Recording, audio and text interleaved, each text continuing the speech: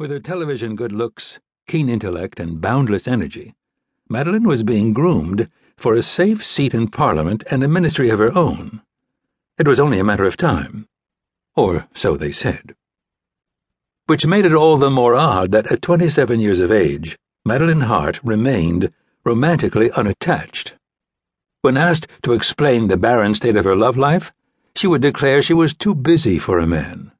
Fiona, a slightly wicked, dark-haired beauty from the Cabinet Office, found the explanation dubious. More to the point, she believed Madeline was being deceitful, deceitfulness being one of Fiona's most redeeming qualities, thus her interest in party politics. To support her theory, she would point out that Madeline, while loquacious on almost every subject imaginable, was unusually guarded when it came to her personal life. Yes, said Fiona, she was willing to toss out the occasional harmless tidbit about her troubled childhood, the dreary council house in Essex, the father whose face she could scarcely recall, the alcoholic brother who'd never worked a day in his life, but everything else she kept hidden behind a moat and walls of stone. Our Madeline could be an axe murderer or a high-priced tart, said Fiona, and none of us would be the wiser. But Alison, a Home Office underling with a much broken heart, had another theory.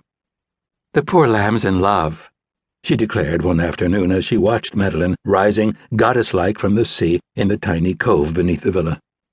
The trouble is, the man in question isn't returning the favor. Why ever not?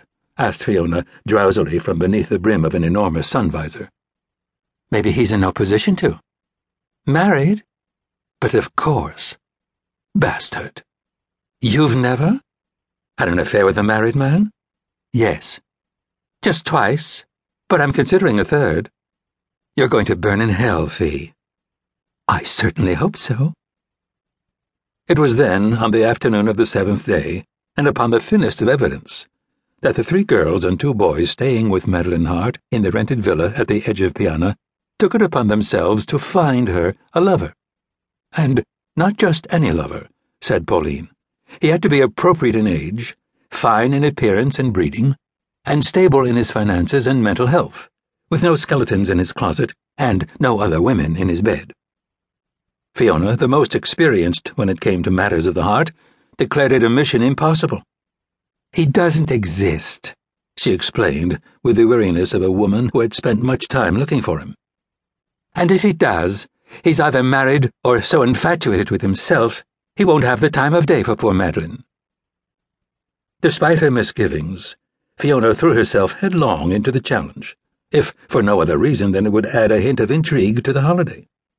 Fortunately, she had no shortage of potential targets, for it seemed half the population of southeast England had abandoned their sodden isle for the sun of Corsica.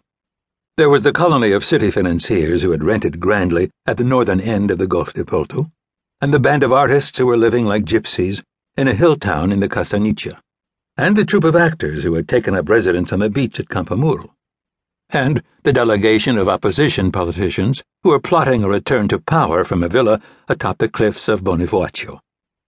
Using the Cabinet Office as her calling card, Fiona quickly arranged a series of impromptu social encounters, and on each occasion, be it a dinner party, a hike into the mountains, or a boozy afternoon on the beach, she snared the most eligible male present and deposited him at Madeline's side.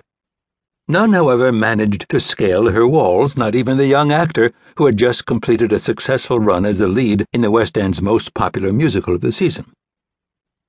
She's obviously got it bad, Fiona conceded as they headed back to the villa late one evening, with Madeline leading the way through the darkness on her red motor scooter. Who do you reckon he is? Asked Alison. Dunno, Fiona drawled enviously, but he must be someone quite special. It was at this point, with slightly more than a week remaining until their planned return to London, that Madeline began spending significant amounts of time alone. She would leave the villa early each morning, usually before the others had risen, and return in late afternoon. When asked about her whereabouts, she was transparently vague, and at dinner she was often sullen or preoccupied. Alison naturally feared the worst, that Madeline's lover, whoever he was, had sent notice that her services were no longer required. But the following day, upon returning